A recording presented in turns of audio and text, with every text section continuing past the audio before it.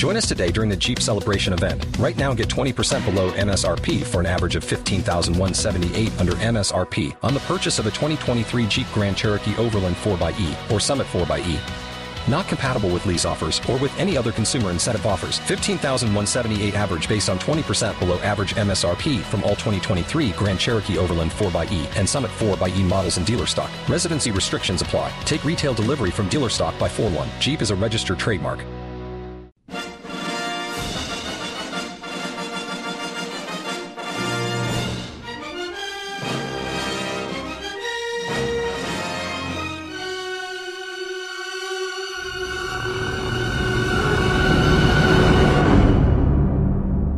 Gentlemen, this is Rumor Control. Here are the facts.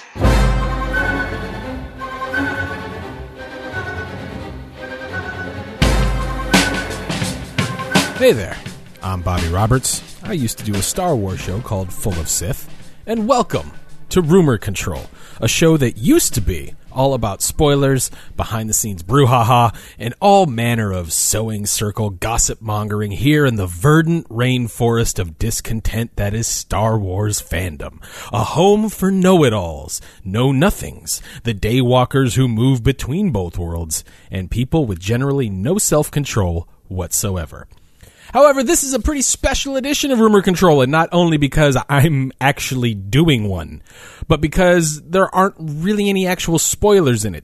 Instead, this is maybe the one episode of Rumor Control that is absolutely about controlling a rumor. A single rumor. A rumor about a Star Wars story that has itself become a Star Wars story. So, for the benefit of you listeners who have been hearing things about Rogue One, have been seeing things on your Facebooks and your Twitters, what we're going to do is walk through the life cycle of a rumor from its dramatic, squalling birth to its awkward, ungainly adolescence to the part in which actual grown-ups step in and steer things in the right direction. Now, shall we begin? May 30th. Page 6, better known as the gossip section of the world-famous tabloid The New York Post, not the New York Times, not the New York Daily News, the New York Post, runs a breathless story headlined, "Disney execs in panic over upcoming Star Wars film," stating that Rogue One is, quote, in crisis. This is a crisis. And that the film will have to go into 4 weeks of expensive reshoots over the summer because Disney bosses were upset with what director Gareth Edwards had turned in and are, quote, refusing to sit in the back seat after the film didn't test very well. Fans received this news with a small measure of concern. May 31st. Deadline, an online industry trade magazine, confirms that reshoots are planned for the summer, but had been planned long ago, and that the film was not actually test screened at all. To clarify, showing a rough cut of a film to your coworkers and bosses is not a test screening. Test screenings are when you take a mostly finished version of a film out to a general audience and ask them what they thought after they see it. Deadline suggests that the reshoots will add extra edge to the film and also might allow for a cameo from Alden Ehrenreich as young Han Solo. Later that day, Boris Kitt at The Hollywood Reporter, which is a long-running industry trade magazine, also confirms that reshoots are happening in summer, had been scheduled long ago, and that the film was not only not test-screened, but will not be test-screened at all. And while this report makes sure to mention that both Lucasfilm and Disney executives are happy with the general shape of the film and are simply looking to improve it through added moments of humor and levity, the report is framed as, quote, Disney orders reshoots, and once again mentions that young Han Solo rumor, while adding that the film supposedly ends within the same day as Star Wars begins. Even later that day, Drew McWeeny at HitFix also confirms the reshoots, shoots down the test screenings aspect, and also casts doubt on the young Han Solo rumor, which makes sense, being as the timeline provided by The Hollywood Reporter wouldn't allow for young Han Solo to show up at all. It would just be Han Solo. He also backs up the idea that the notes given to him by both Disney and Lucasfilm executives were welcomed by Edwards, and that everyone involved is overall pleased with the way the film was shaping up. And with that, the fandom's tears receded like low tide, and everyone took the next day off to, eat ice cream, knit, do whatever it is Star Wars fans are doing when they're not obsessively worrying over the sanctity of their fictional universe.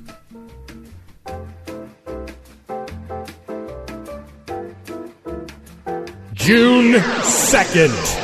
Making Star Wars, a fan site known for accurately and heavily spoiling large swaths of both The Force Awakens and Rogue One, weighs in with further details regarding the reshoots taken from conversations with crew members on the production. Apparently, at least one crew member had heard that J.J. Abrams was maybe going to supervise the reshoots, but instead it was decided Gareth Edwards would be doing them himself, with help from Christopher McQuarrie, who had previously helped out on a draft of the Rogue One screenplay after both Chris Weitz and Gary Whitta had turned in their work. McQuarrie was said to be working, quote, extensively with Edwards because his draft of the movie was, quote, superior to the film they shot previously. Now, this wording makes it sound like he did a complete draft that only came in after principal photography was already done, which is usually not how that sort of thing works. But again, they're basically requoting what some crew member told him, so hey. Further, 32 sets had already been recreated for the reshoot. The reshoot would take 8 weeks at 6 days a week, and the footage would comprise roughly 40% of the finished film. However, Making Star Wars editor-in-chief Jason Ward wrote that the vibe, quote, doesn't seem bad, especially after the budget had been added to, specifically for the reshoots, after having been slashed just before shooting began. Okay. He reiterates, though, that things seem to be generally positive, although he did express some concern about the prospect of execs meddling with the story. Later that day, Slash Film, an enthusiast press entertainment site, essentially writes up a blog post quoting parts of the Making Star Wars story and applying their own editorial spin on it. No new information was actually added to the story. But later that night, director and screenwriter Christopher McQuarrie, whose credits include films such as The Usual Suspects, The Way of the Gun, Edge of Tomorrow, and the 2 most recent Mission Impossible films, tweets about film blogs running, quote, some horse shit, and that they need to come and talk to him. June 3rd, Slash Film updates their story after getting in contact with Mr. McQuarrie, as per request, who gave them this statement, quote, if there are any reshoots on Rogue One, I'm not supervising them. For any outlet to say so is not only wrong, it's irresponsible.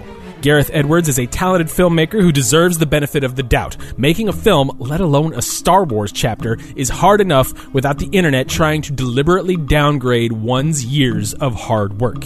Who does that even serve? Let him make his movie in peace. Later that day, Anthony Bresnikan of Entertainment Weekly, a film writer and author who also hosted a panel with Kathleen Kennedy and J.J. Abrams at the last Star Wars celebration, posts an article after getting in contact with his own sources at Lucasfilm. And according to those unnamed sources, the reshoots will take 4 to 5 weeks and were scheduled before principal photography was even started and were bumped from spring to summer in order to accommodate cast schedules and also to apply the fixes to the film's structure and tone as highlighted in rough cut screenings with Lucasfilm and Disney executives, and also screenwriter and director Tony Gilroy, who helped Gareth Edwards in a similar fashion on Godzilla. There is nothing about the budget being slashed before shooting, and the rumors about the reshoots taking 8 weeks at 6 days a week, comprising 40% of the film, are both groaned and laughed at.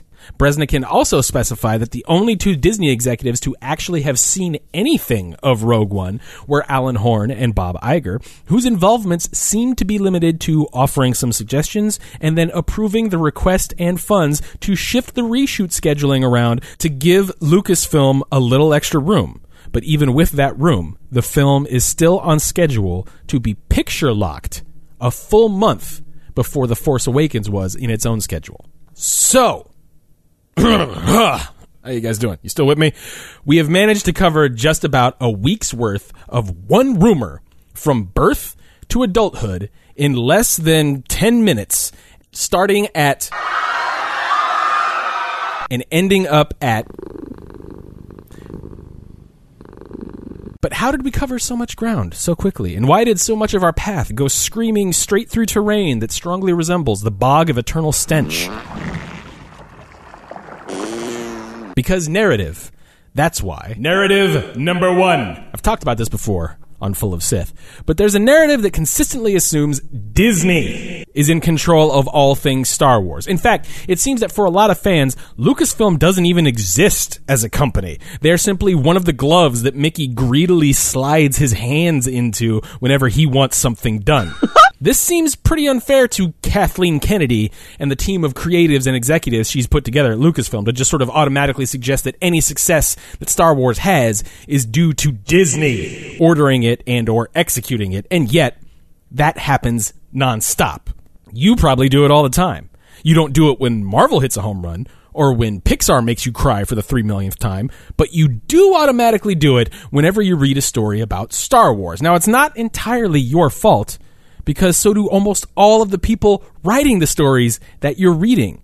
Now, maybe it's because you're so used to thinking of Star Wars as a thing 100% controlled by cultural monolith George Lucas that when Lucas sold his company to a cultural monolith named Disney, you just sort of quickly swapped out the 1 2-syllable word for filmmaker for the other 2-syllable word for filmmaker, despite the fact that one was a person and the other is a multi-headed hydra of media conglomerates, and neither are actually getting in the way of Lucasfilm creatives and executives responsible for the books, TV shows, games, and movies that have come out since 2013.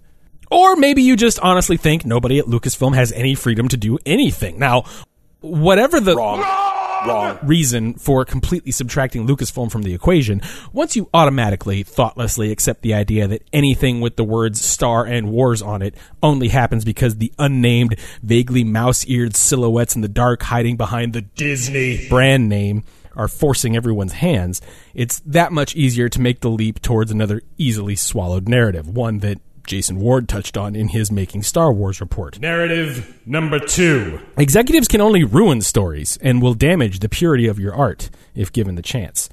Now, this isn't necessarily untrue. Hollywood is littered with tons of examples of frustrated creatives wearing fancy suits, exercising their will at the expense of a director or a writer's vision. Oh, that's basically the Weinstein's entire life story, and the industry just keeps giving them Oscars for it. So it's not like it doesn't happen. But it's also not axiomatic. It's not a given.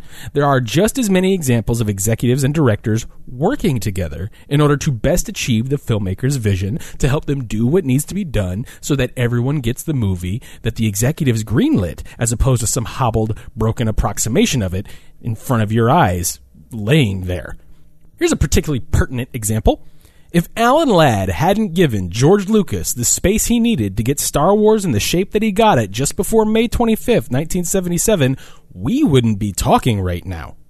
Ladd didn't wear Lucas as a glove, point at the edit bay, and smear George's bearded face as index finger all over the negatives, forcing the film to fit his vision. Lucas came to him and worked with him to get the movie where it needed to be, which included reshoots. Which brings us to narrative number 3. Reshoots are a sign that your movie is doomed. Doomed. Now again, this narrative isn't necessarily untrue. It's gained a lot of steam recently, thanks to the enthusiast press occupying a prominence in media heretofore unseen, and more than a few high-profile films having very problematic shoots that necessitated last-second Hail Marys to make them somewhat palatable. World War Z, for example, or Fantastic Four. But those films had their reshoots publicized because of the behind-the-scenes drama shining a light on them, and not the other way around.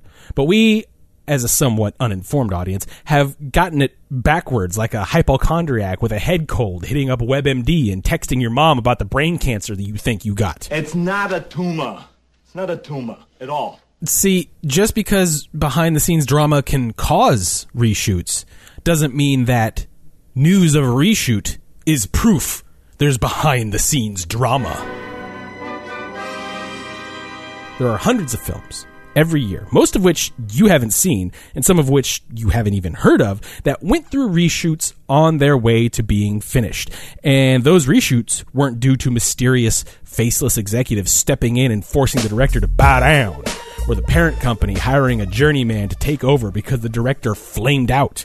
A lot of those reshoots happened because the director asked for them, because they wanted them, because they saw that first cut and knew what they had to change, what they had to get rid of, what they had to add to make the movie work. And because the studio heard those requests and agreed with the director, they gave them that room.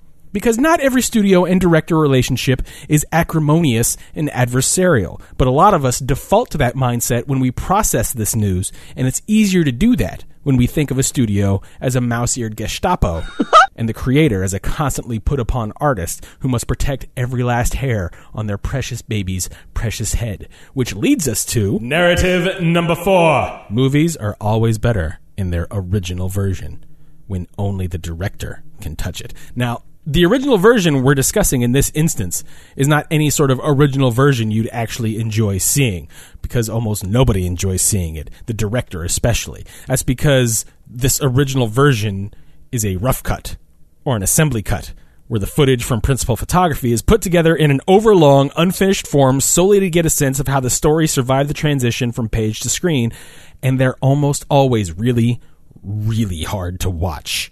Directors are very frequently demoralized after having watched that first cut because the movie looks like a really, really long and ungainly turd. People tend to automatically jump to the conclusion that films are in their purest form when screened for the first time in-house, and it makes zero sense to actually think that way. Much like most of the people writing about this rumor at these publications would be ashamed of themselves, would recoil in horror at the possibility that they didn't get a chance to rewrite and rewrite their story about this movie that's not getting a chance to reshoot and re-edit without first running it past some higher ups. Or like, say, me recording this podcast and then like just getting a phone call in the middle of it and not stopping and editing out the Hold on for a sec. Yeah? Yeah, I'm here. Yes, I'll scoop it. Yes. They're very stinky, I know. Yes, they're very cute. I'm glad we have them. I'm glad we have them. They're just stinky. And I don't like scooping. Yes, I'm doing the Star Wars thing. Yes, I love you too. Okay. Anyway, it'd be like me just leaving a phone call in the middle of a podcast instead of going back and editing out and then, pulling a whole bunch of irrelevant stuff from the center of my show. I wouldn't do that. That would be the point at which a filmmaker probably starts going, I might need to cut some stuff out and reshoot some stuff. Much like any writer would say, I probably need to rewrite some stuff. Or like any musician would say, I probably need to punch in some stuff. Or like any podcaster would say, actually most podcasters just hit record and then hit stop and then just upload it. That's kind of not going to serve my point, so let's just pretend I didn't say that. Anyway, a lot of reshoots happen because the director wants them, not because the studio is forcing it on anyone. And nobody seems to be entertaining that possibility. They assume, instead, that a director is supremely happy with everything that turns out the first time they look at it, and that any further changes past that point are mercenary attacks on the sanctity of their story. That a film's journey from script to screen is somehow fraudulent unless it sails through photography and post-production without anyone else but the director weighing in on it. Not the editor, not the screenwriter, not the producers, not the studio, as if the concept of revisions itself is some sort of poison to pure creativity, suggesting that the only real version of a movie is its first draft? That's weird. That's wrong. That's a funhouse mirror reflection of filmmaking reality. So, if you have a story that touches on all four of those narratives in a manner not unlike your fillings touching on tinfoil while your fingernails touch on a chalkboard, you are guaranteed to get a response. Because reacting is faster than thinking. And all four of these narratives are in place because they make not thinking a lot easier. You can just accept and react. Accept and react. Now, you combine that with the frankly depressing fact that the internet is a communication medium dependent largely on text, used by hundreds of millions of people who obviously hate reading, much less paying attention to what they're reading, much less paying attention to the reliability of the people they're only half concentrating on before hitting retweet and share posts, and you understand why a page 6 story went motorboating through the bog of eternal stench on the strength of its spin before winding up unspun at Entertainment Weekly with a bunch of inaccurate details thrown to the side like Cadillac hubcaps. That all said, this isn't some sort of comforting guarantee that Rogue One is going to end up good. Like, nobody sets out to make a bad movie. Sometimes a creator sculpts their story aiming for Rodin and ending up with that weird beef log thing you see at the gyro joint down the street. Like, they didn't mean to wind up there. It just sort of got away from them somehow. This episode doesn't exist as a means to convince you that the situation is all Bob Marley.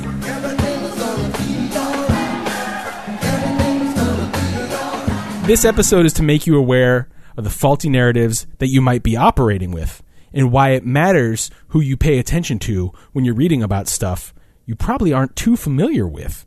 Now, I'm not trying to suggest reshoots are evidence of a great movie on the way. It could turn out Gareth Edwards ended up making a pretty, beautifully shot and paced film stacked with wasted actors who just sort of stand in front of each other and mouth empty words in someone's general direction.